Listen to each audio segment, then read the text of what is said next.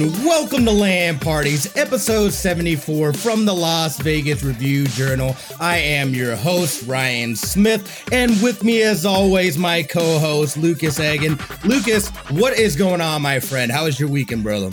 My weekend was good. We're still in the midst of E3 while we're recording, so we've had a lot of amazing announcements that's been fun to watch. Full disclosure, we're recording before the Nintendo Direct, so I'm just going to throw this out into the universe. What a look at Metroid Prime 4 that was, because we know Nintendo's got to show something. Something, please. Please, Nintendo, please. How was your weekend, Ryan? It was good. Again, a lot of it was I was streaming with my buddy Davis over on his channel at CFG Games. We've been watching all the events and stuff like that. I was saying just how spicy that Microsoft Bethesda announcements were. So they were not playing around. I anticipated them coming with that heat, and they brought straight fire. So that was awesome. But again, enough about us. Our guest today, welcome Miro. How are you doing, my friend? Developer on the game Loot River. How are you doing? Thank you so much for joining us. Thank you for having me. I'm doing great, actually. It's a nice weather. I'm recording with you guys, so it's all good. It's the evening here, so my work is done, and E3 was pretty good. Also for Loot River, I would say. So everything's in order. Good. Awesome. Thank you so much again for being on. Go ahead, Lucas. Sorry. I was just going to say, I know Loot River looks so intriguing and like so much fun. I think I saw somebody describe it as like if you mixed elements of Diablo and Tetris and threw it together, and it looks amazing. Like that game immediately just skyrocketed up my list, and I can't wait to play that. Yeah, thank you. No, that was our clickbait title, like how to lure journalists to write something about it. So like you gotta give them something tasty right at the start, right? So we had like Dark Souls and Tetris, because that's everybody's gonna ask like, oh, what's that? I gotta click on that. So more clicks for them and more views for me. Yeah, I love it, and especially with such a unique game mechanic like that. We're gonna get into that here shortly. First, let's go down. We had Summer Game Fest. E3 is currently going on, and boy, oh boy, have the announcements been crazy so far. There's a lot that I'm really looking forward to. I'm gonna go to my list here. Tiny Tina and Wonderland. I'm super excited about that. One of the fan favorite characters from the Borderlands series. So to see her get her own game and get her own IP, I'm really excited about. We had Sultan Sacrifice looked interesting. I know Chivalry 2 just came out. That's 64v64 medieval battles. I believe that's $30, and you can get that now. What else do we have here? We had that Blood Hunt, which is within the Vampire Masquerade series, which I know is a big series, but I actually signed up for the beta for that. House of Ashes, that's part of the Dark Pictures anthology. Obviously, Elden Ring, huge announcement. We had this Avatar game, the game that nobody knew that they that one was kind of weird. Like Avatar, like I did not like that. That seemed kind of weird to me, just because we're so far removed from the movies, that it seemed like this was the game that they meant to put out like 5 years ago, and it's just taken a while to get there.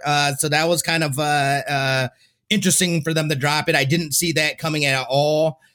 We had Watch Dogs Legion's Bloodline, their new DLC. It's going to be coming out. Rainbow Six Extraction. I was really happy about this. Again, I haven't played a lot of Rainbow Six. However, I was excited the fact they're taking a risk outside of the typical Tom Clancy game, and it looks really interesting as far as the gameplay. That is another co-op game. It kind of reminded me of GTFO. It's kind of what it reminds me of. They also announced Rocksmith Plus Beta with their subscription service for that. And I think that has to do a lot with the DMCA issues that people are running into. So it made sense that it would be a subscription-based thing. Obviously, Mario Rabbids. I never played any of that series before. It's Sparks of Hope, but I hear it's really good and kind of has RPG elements to it and stuff like that. So that might be one that I check out. As far as with that, Trials of Midgard, Homeworld 3, Godfall is going to be getting some new content. We finally got a look at Starfield, a little bit of look, but it was more than we had before. That got me pretty pumped. Again, we were talking about Microsoft and Bethesda and how basically like every game that they announced is going to be a day one on Game Pass, which is absolutely huge. This, I feel, has been Microsoft's plan all along, getting people into their ecosystem and getting more first-party games out there. I think this is only the start of it. Stalker 2, Back for Blood, Contraband, Sea of Thieves, A Pirate's Life. We got a little Disney Jack Sparrow and Davy Jones, and I love to see that crossover. Battlefield 2042. Come on now. I'm not even that big into the Battlefields. I'm pretty sure I'm going to be getting it. It looked super hot.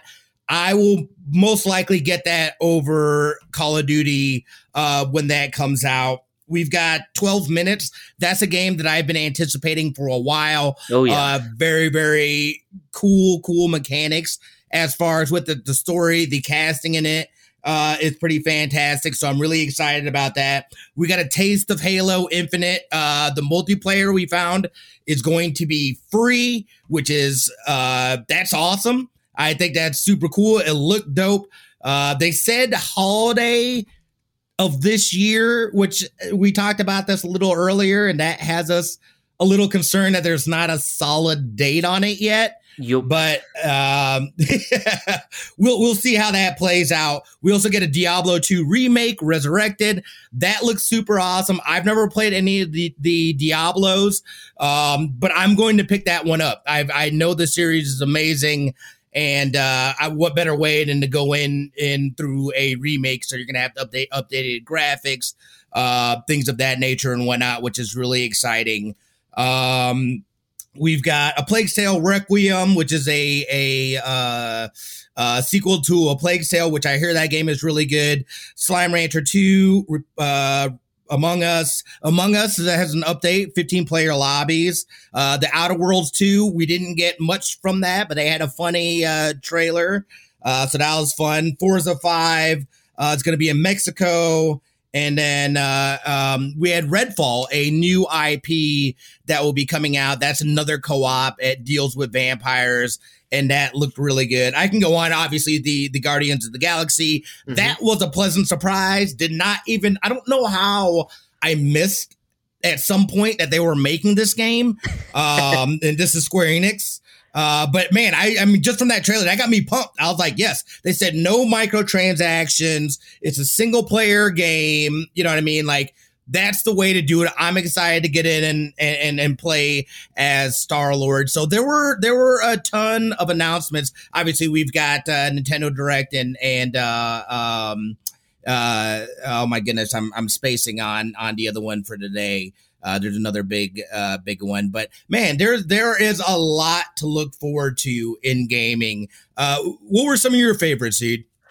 I mean, I really did enjoy the look into Halo Infinite. However, I would never have guessed in a million years that we'd come out of this conference with a date for Starfield and no date for Halo Infinite. Like, that blows my mind. Like, I doubt Starfield's going to keep that date, but the fact that they have a date next year and Halo Infinite's just holiday, I will be so heartbroken at the end of this year if we don't get Halo or Horizon. And I'm really worried that we're not going to get either one right now. But I still enjoyed the logo. Redfall looks like a lot of fun. That was a surprise to me, and I just love the vibe that game was giving, and it looks pretty amazing. I can't wait for that one. I am excited for Guardians of the Galaxy, and I'm kind of glad that it's not attached to Avengers. Like, I'm glad that they're going to get a chance to shine, and I'm glad that this will be single player focused, and hopefully we can get a fun and enjoyable experience with that one. I'm still not giving up on Avengers, but if War for Wakanda doesn't draw me back in fully, then I probably would be done with that game. But announcements galore. If you're a Game Pass member, you loved Xbox's presentation because oh my goodness. Oh my goodness. Like, if you want to talk about hitting it out of the park, I wish all these presentations and every conference would be like that. Just announcement after announcement after announcement, short, sweet, and to the point.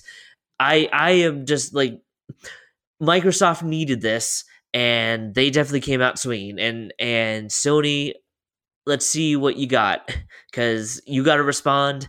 And yep, great time to be a Game Pass member. And if you're not, you're gonna be missing out on so much content. Yeah, I agree. And Miro, let me ask you, you guys recently announced Loot River. What is it? You know, just being able to, you've been working on a project for so long, and then you come to the point where you get to share it with the world, and it's no, you know what I mean? Like, it comes out of your guys' hands, and now it's like, here, world, here is what we've been working on. You know, kind of tell us some of that, like what that feeling is like, and what it is when you start getting that reception and start having people talking about it and stuff. It's a relief to finally get it out, you know, like, obviously, on one hand, you're nervous that, like, the reception is going to be bad or, like, mild or whatever. And on the other hand, you're just like, let's just, like, get it out and just, like, be done with it, you know, show it to everyone, and, like, put your stake in the ground that you're doing the game, sliding blocks and fighting or whatever.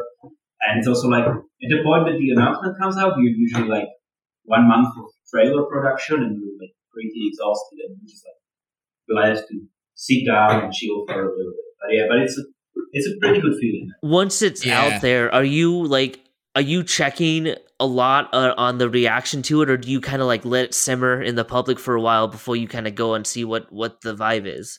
Yeah, no, definitely. It's like, I don't really like read through the articles so much as I like monitor Twitter or Reddit and stuff like that and see like what people are saying, or like the players might be saying. Like, obviously I read the headlines or read some articles, but I think it was more important for this game to get some sort of reaction from, you know, to get it noticed by the actual players rather than journalists. And the response has been great. Like, or I think it's great. Yeah, absolutely. And there's still more to come. Excuse me, announcements wise as well. But it would be, yeah, just working on a project and then being able to get it out into the world and see people's like, all right, well, we can step back and let the people respond however they're going to respond. But there's so many, and I feel like too, so many indie developers with announcements and games that are coming out. I love the fact that, you know, it feels like indie developers have a lot more of a footing nowadays, and more platforms and more people to work with and get your games out there and stuff like that. So it's exciting to see it. And I feel like some of the best games come from these indie developers that are playing with different mechanics and, you know, taking these risks where maybe some of these other companies are kind of playing a little safer and a little closer to the cuff. Yeah, definitely. It's like, I mean, it's also like, it's not so expensive to make a game like Loot River compared to, you know, Battlefield or something. So it's also easier to get funding to try something a little bit experimental, you know, for the companies, or for like Superhot, for example. It's like, you know, maybe it's a hit, maybe it's a miss, but ultimately it's not so much money if it fails, you know, and you can try many more ideas through this sort of, I'm sorry. It's basically that it doesn't really matter for any of the involving parties so much if it fails or if it doesn't fail. Like, worst case is that, you know, me and people working on the game will just have to do something else if the game fails.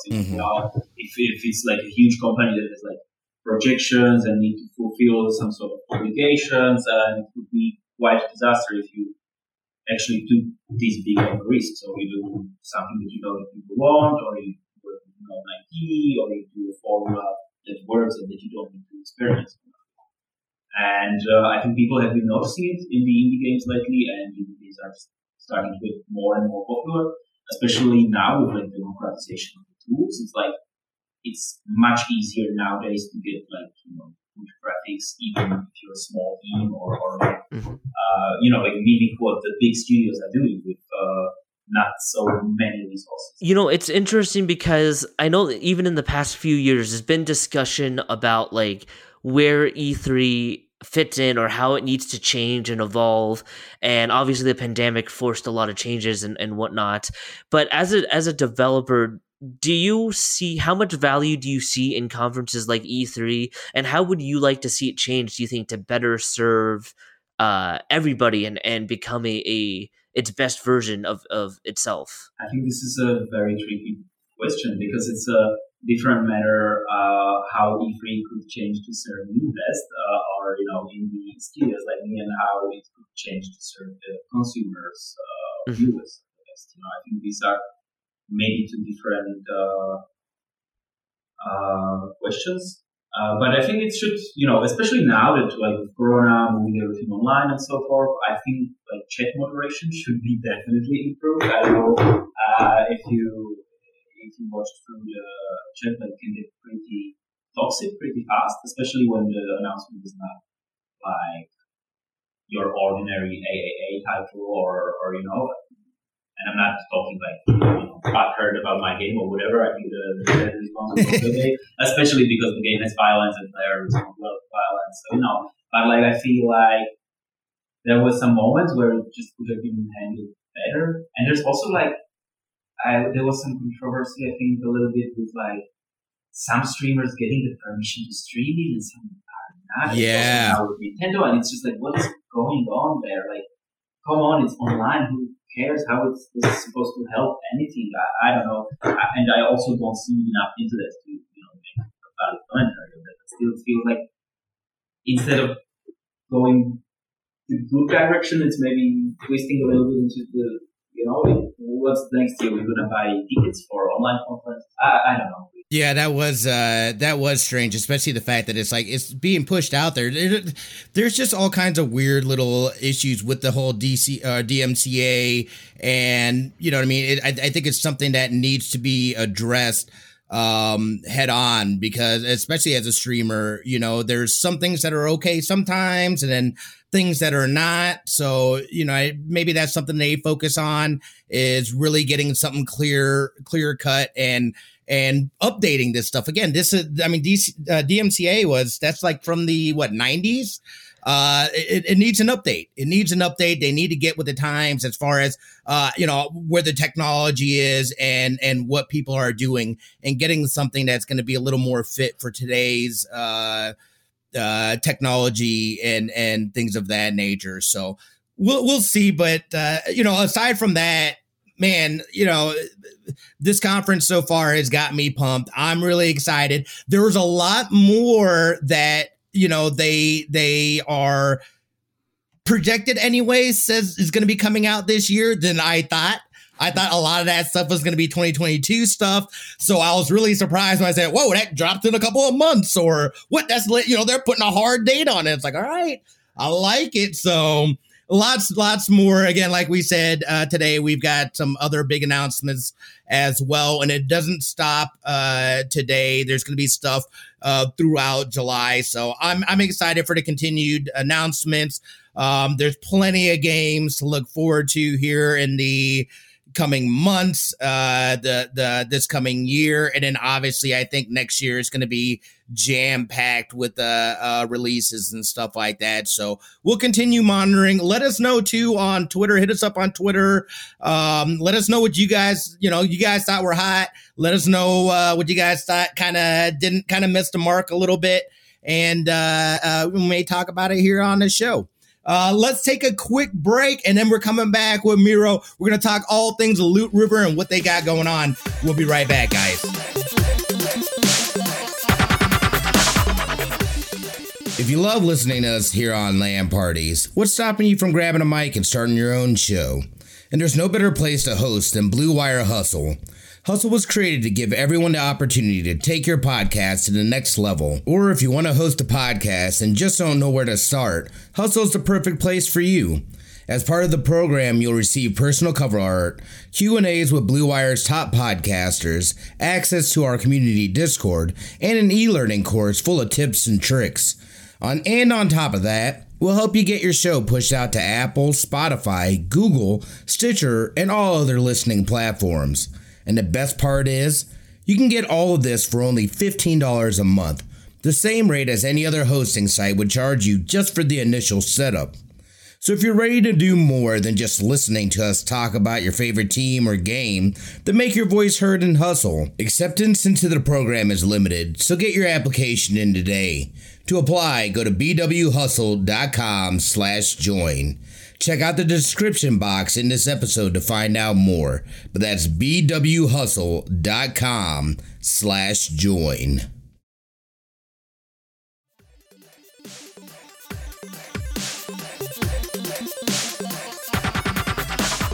Welcome back, everybody. Thanks for listening to that short message. And now comes the fun part of the episode. And Loot River, as I said before, just immediately shot up my list of most anticipated. It just looks like so much fun and a unique mix. Let me start with when you were developing the original idea for this game. How did that come about? And how difficult was it to kind of mix those elements almost of Tetris into a roguelike? Okay, yeah, this is a really good question because it's also like many people think that these ideas just kind of like pop and, I wake up one day and have a genius idea and it's going to work. But actually, with Loot River, it was very, very, very complicated and I actually canceled the project even at one point because it was just going nowhere. So it's like, I don't know if you know what games I did before. It's called like Euclidean Lands and Euclidean Skies. It's essentially mobile and you rotate the stuff. It's everything I do somehow revolves around the transformation of the world around the player. It's I find it interesting. But like, I come from mobile and there was arcade coming and like the games were doing pretty well financially also. So I was like, let's make another mobile game, but this time it's about like these sliding puzzles around like movement instead of rotations. And, I was also pretty, like, tired after Euclidean Skies, and I thought, like, it's gonna be 4 months, I'm gonna plug something out, get some money, and but it didn't, went that way. And, we did so much, like, I started working on it with René, he's like an animator, and we did, like, 6 games, actually, like, they were, like, solid games, like 20 levels, let's say, like, menus, and, like, polished graphics, story, whatever. And each of them we just threw away because it was like, it started, it was like an office game that you like try to escape an office and you're also like a deer or something and you look like Bojack Horseman or whatever kind of stuff going on there. And it didn't, like the problem with this was that it was like a slow puzzle. So like you rearranged the stuff and thought about it and then you moved to the next puzzle and you made something a little bit differently. But it became stale very quickly. After 10 levels, you're like, this is boring. Or like, you know what I mean? Like, there was not enough to explore, I think. And then we just tried, like, doing, changing the graphics or making it like this abstract thing that also, like, morphs the entire environment around you, which was kind of interesting. And then we even did, like, Inception puzzle game where, you have your sliding puzzle and then you zoom out and you have even bigger sliding puzzle where your sliding puzzle is just one block. So you have like multiple levels zoomed out. And this was actually kind of nice. And we pitched this one to Apple Arcade, but oh my God, I messed up this presentation so horribly. Oh no.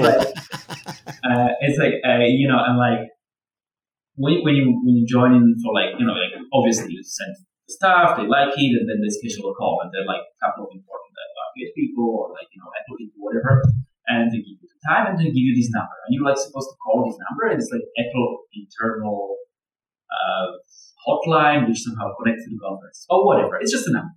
I was like, sure, it's a number, it's gonna be fine, And then like it was 6 p.m. here, and they were all gathered there, and like Apple headquarters, and I tried calling the number, and I couldn't call it because I had like. So I don't know if you have like these discount discount food chains or something. And so like discount food chain in Austria is offering a SIM card. It's like really cheap SIM card. It's a good SIM card for like Austrian stuff. So I have this SIM card, but actually because it's such a shit network, I couldn't call that number. So I was like sitting there. The guys were waiting for me, trying to call the number. It didn't fucking work. I thought it's not going to be a problem. I didn't test it before. And then like the manager is sending me like, Miro, we're here like waiting for you for 15 minutes. I'm like, I'm like, dude, I'm trying. So then I ended up calling on his phone, like on his personal phone. He put me on speaker onto his like computer that connected to the network, but obviously no one could understand shit going one way or another. And by that time, I was so nervous with the presentation that I was just like, oh my God. And then they were like, in the end, they were like, and is it going to be an AR game? Like the both games I think were AR, they were big into AR, like on reality, but the game was not there. Mm-hmm. It just went to nowhere somehow. Like they didn't say flatly no, but I kind of felt after the presentation like, no, this is not good. And then we just decided to start with the blocks, with the shifting mechanic, with everything, just like not good, no. And then, but I still kind of kept talking. I felt like there should be something that you could do with it, but like I couldn't figure out the element that was fun. And then one day I was just like, because everything back then was 3D, and 3D is kind of my comfort zone because I'm a good modeler and whatever shaders, I kind of played around with it. And then I was just like scratching everything, putting the game to 2D and making it real time with violence. And back then it was called, and it was just like completely random, generative. I put it together in a week, and like it was just like this frenetic action where you move everything, and the puzzle suddenly is not a puzzle, but it's rather an action mechanic, and it felt just so fun. Like it was so good that we like played it with friends over and over and over. And then I met Callum Underwood. I don't know if you know him. He's from Robot Teddy, but he also works for like Superhot and whatever. And he's like, this is such a cool idea that like if you figure out how to make it single player, we would definitely be interested in Superhot. So I spent like 2 or 3 months polishing it, and then I pitched it to them, and that's how we started. That's awesome. And listen, it looks amazing, and I'm sure it plays amazing. Like I can't wait till everybody can get their hands on it. Roguelikes obviously are an extremely popular genre, and there's a lot of solid entries out there. What makes the difference? Like, how do you ensure that you're making a roguelike that kind of stands above and can set itself apart from the numerous other entries that come out in that genre? I think it's, in this case, especially, it's not about how do you differentiate from other roguelikes, but rather how do you differentiate from other video games. And I think like the mechanic is so unique and so somewhat shocking to people that they are immediately drawn to it.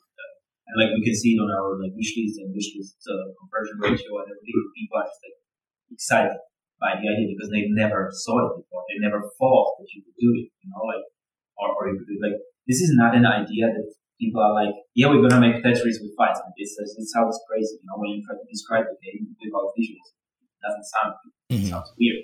So it's like it's a shock value somehow that is in its gameplay so different from other roguelikes that I don't think you ever played or experienced something like this. And I think it wouldn't really matter so much if the game was or was not roguelike. It's just a format that we're trying and that somehow fits well with the game. But yeah. One thing that really stands out to me too is that the art is hand drawn. What made you guys? What was your kind of thought process behind that, going with hand drawn as opposed to maybe CGI or 3D? I just feel like it really brings a lot to the table with that unique art style. Okay, this is again a very good question actually, because there's art style that is completely unique to Loot River, but it's not so like it's very subtle in what it is doing. So unless you are like a technical person, you will not notice what is really happening. You will just notice that it's somehow attractive, But like when you look at the footage, you see that there's a light and there's a shadows and there's like 60 FPS animations. And the light is actually illuminating the pixel art and casting proper real-time shadows coming out of it. And not just like, sprites casting 2D shadows, but like it's actual 3D and actual illuminated. So the game is like, it is hand-drawn, yes, like what you see in pixel art and everything. But then underneath this, there's a 3D layer with information that is used for calculating the shadows and illuminations. So it's like everything that you see in the game has not only been drawn, but has been modeled in a special way to receive this light. So you see, like the guy has like the walls are casting long shadows, the enemies are casting shadows, everything is, and then also the enemies and the player itself are not really pixel art as in pixel art drawn by hand, but they're more like how the cells did it. So they are coming from 3D models, from processed 3D models, with some special, shading going on, so it imitates pixel art, but it's not really pixel art, because it's like, with the weapon variety and enemy variety, if we were to draw it by hand, we would die. Like, especially in a top-down game where you need at least 8 directions of the sprite drawn, and it's just, didn't make sense. So, yeah. So it's kind of 2D and kind of 3D, and it's neither one of those. If I can dive into your history a little bit, what got you into game development, and like what inspired you to want to create games? I never wanted to create games, or like, as a kid, I loved video games so much. Like, I didn't, play so much of them because it's like, coming from Slovakia, no one really has a console. It's like a luxury, couldn't afford it. But like my father worked with computers, so we always had like an old computer that you could play like all the Prince of Persia or like the first Diablo or something like, it wasn't too demanding. But it never really occurred to me that it's like actually produced by people, or like it's produced by such a small company that I could one day do it. And I studied architecture actually. And, but like, in architecture you also did code a little bit and you understand 3D and create 3D models. So I always did like weird interactive experiments on the side. And one of these experiments was actually the Euclidean lens, like, rotating it, but it was just a gift, and somehow someone from Pocket Gamer saw it on my Tumblr randomly, and they wrote an article about like, there's a game coming or whatever, but it was not actually a game, I didn't have a name or anything, and I just kind of fell into it. And then like overnight, because it was like, I'm going to write an article, I was like, sure, write an article. And it was like, but what's this game called? I'm like, what game? And then he was like, can you give me a name for this project until tomorrow? So I went to Reddit and I posted it, and I asked people, can you give me some names? And somebody came with Euclidean lens, and I'm like, oh yeah, that's it. And they said it to this That's the one.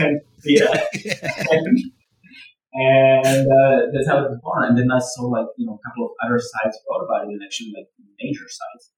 And I was like, this could really be something. But I was a horrible problem. But I pushed through, and I made it, which they couldn't completely alone. And it sold really well. It got very good reception. And I mean, I don't know how it's in the States, but in Europe, if you're doing architecture, you're kind of expected to come to the office and be there for like 10 hours or something, and then you come home and you're maybe expected to work some more, or like it's just like work, and whoever works the most is the king. And it's just like, it's a repulsive lifestyle, and it's also this culture that's like, I didn't sleep last night, so I'm like a good architect or whatever, like bragging about it. And already during my studies and internships and whatever, I felt like that's not really something I can do. And then this came along, and it was just having fun and being creative, and also creating worlds in similar way to architecture, and realizing the vision. And it's actually worked out very well in such a manner that I keep doing it. Well, and tell us too, I mean, there's definitely something, it's definitely different from just developing a game and developing a game in augmented reality. What does that look like? What kind of differences are there? Because you're working with now, not just within a box or within a constraint, but now you're talking about projecting it. I know you guys also do holographic work as well. Tell us a little bit about that process. It's actually not so much different as you would think. I mean, obviously there are like best practices for interactions that are a little bit different and these and this. But ultimately, especially with modern game engines, you're gonna get some sort of package that's already like wrapping all the iOS stuff, for example. And it's already, you could literally just drop a 3D object into it and have it visualized in augmented reality within an hour or two, so that makes the work a lot easier. But then you just have to account for people watching the video from all the weird angles and doing the weird stuff. And like, you have to account for like onboarding. So like especially back then, on the phones, it wasn't instantaneous. So like, you couldn't click and be in AR, like you needed people to scan the environment. So it could catch some points. So I think like the tutorial itself, you need to, or like the onboarding process, you need to think a little bit closer about it. But after that, it's pretty standard development with obviously some quirks, but it's not so bad. And you can't really cheat that much. Like, so you clean lands on launch. It's always locked to an orthographic perspective where like the cube is like this, and so. How was I doing the rotations was just like calculating the angle on the screen as you're driving, right? So it's like 45 degrees this direction, this is the matter.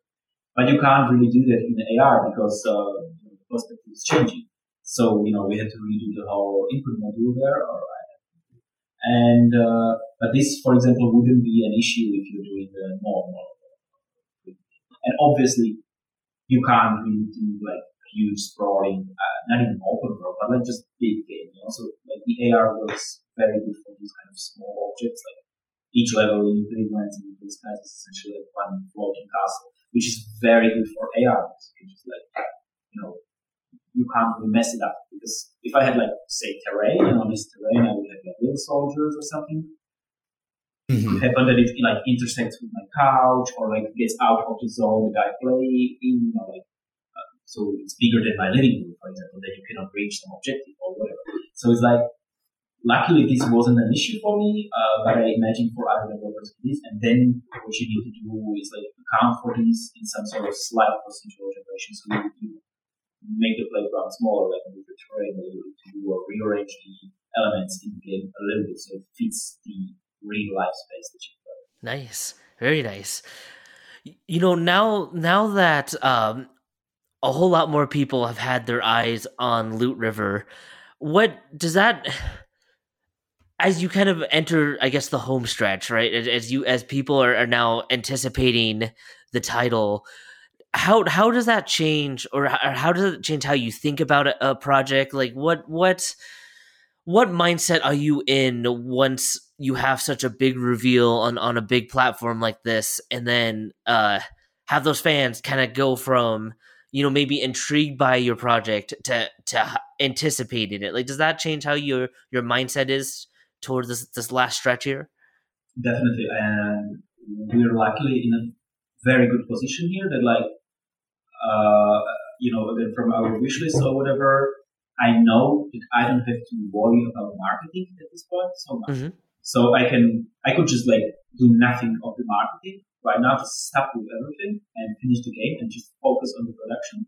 And the game would still do fine, just based on the numbers that we have today.